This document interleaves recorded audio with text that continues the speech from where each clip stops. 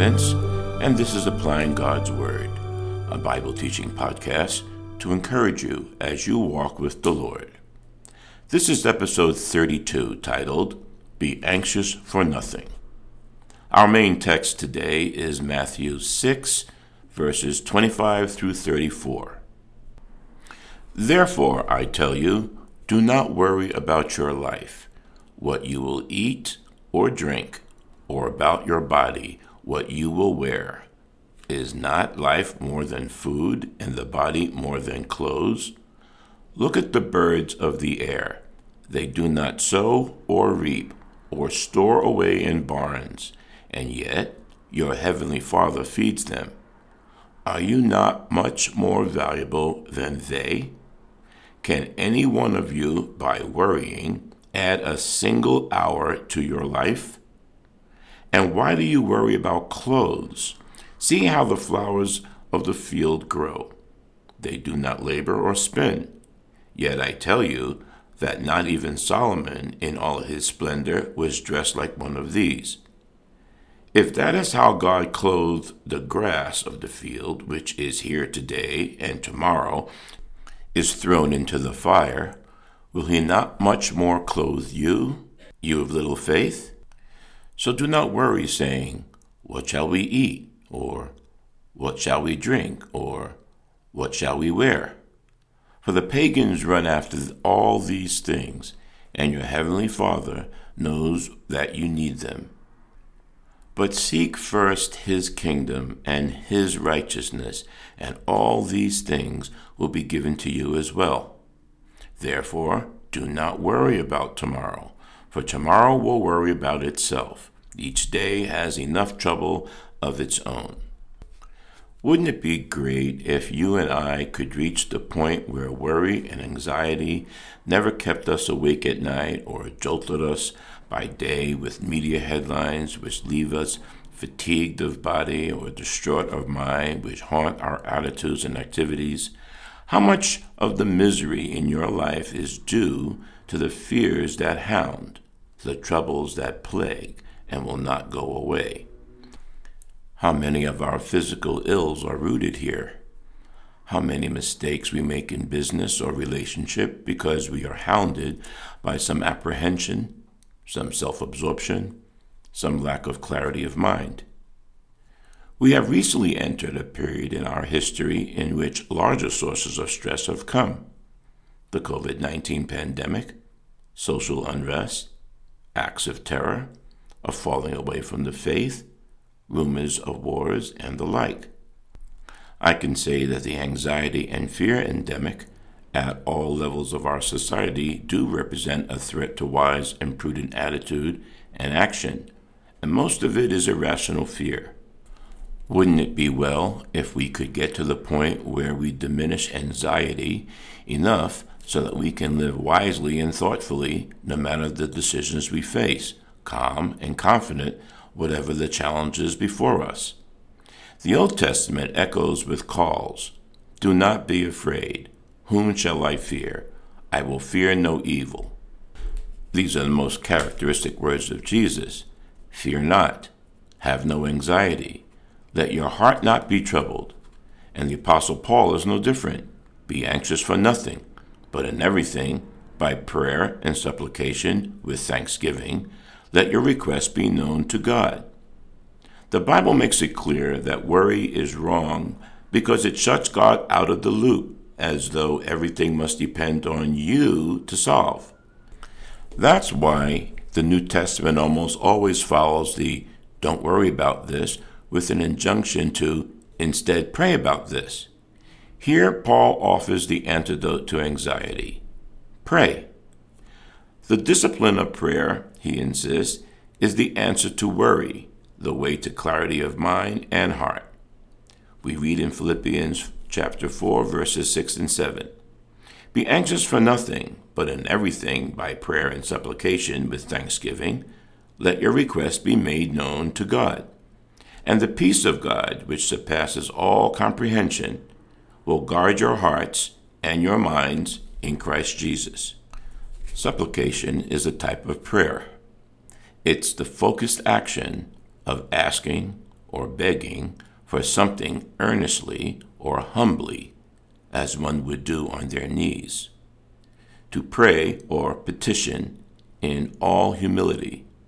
So, supplications aren't those quick prayers at dinner time or bedtime. In a supplication, you ask God for something from a place of humility and desperation, from an acute awareness of inferiority and need. Humility is crucial to answered prayers. Every time Jesus encountered humble, desperate people, he immediately met their needs. In Mark 5 alone, Jesus heals the demon-possessed man, raises Jairus' daughter from the dead, and eradicates a woman's 12-year hemorrhage. None of these requests were too hard or too demanding for him. He willingly met them with compassion and power. When we're humble before God, we acknowledge our sinful condition as well as God's holiness. Humble people pray with right motives. You can see what wrong motives are by reading James chapter 4, verses 1 to 3. Humble people will pray on behalf of other people. We will believe in God's wisdom and timing because we won't presume to understand God's overarching plan. Remember Jeremiah 29:11. Supplication arms us with the strength and courage to suffer and wait while we ask for relief. If we're truly humble, we will ask in faith and continue to believe even when life doesn't turn out like we had hoped. The bottom line is this: we're taught not to worry, but we do it anyway. The question is, what can we do about it?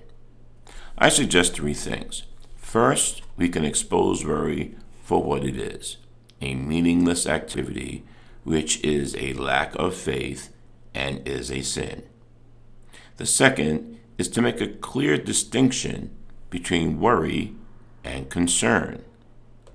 Concern leads to positive action, but worry doesn't consider the fact that there is no situation which God cannot reverse. Few of us are strangers to worry and anxiety. It creeps in over big and little things, gnawing away at our insides. Worry is a choking, harmful emotion that saps your energy and elevates human strength and ingenuity above God's strength and His purposeful plan. Triggers of worry include change, lack of understanding, and lack of control over your life. Worry opens the door to worldliness, that is, preoccupation with the things of this life going off the course of your plan. When you worry, you assume responsibility for things you were never intended to handle. Jesus repeatedly taught, do not worry, even about the basic essentials of life. Worry divides your mind between useful and hurtful thinking. Worrying does not change a thing, except to draw your focus away from God and His faithfulness and righteousness to concerns about the things of life, such as possessions and material goods, as we read in today's opening text. The third thing is, yep, you guessed it, pray. If you're a follower of the Lord, Jesus promised peace in John 14, verse 27. Peace I leave with you. My peace I give you. I do not give to you as the world gives. Do not let your hearts be troubled, and do not be afraid. He spoke these comforting words of the giving of His peace on the most difficult night He faced on this earth, the night before His crucifixion. That peace can be a constant experience of every Christian, even in the midst of trials. The Apostle Paul tells us how. He says to experience God's peace instead of anxiety, pray with thankfulness about every concern. There are three key words in these verses that reveal the theme: anxious, prayer, and peace. Being anxious is the problem, so we're told to put it off.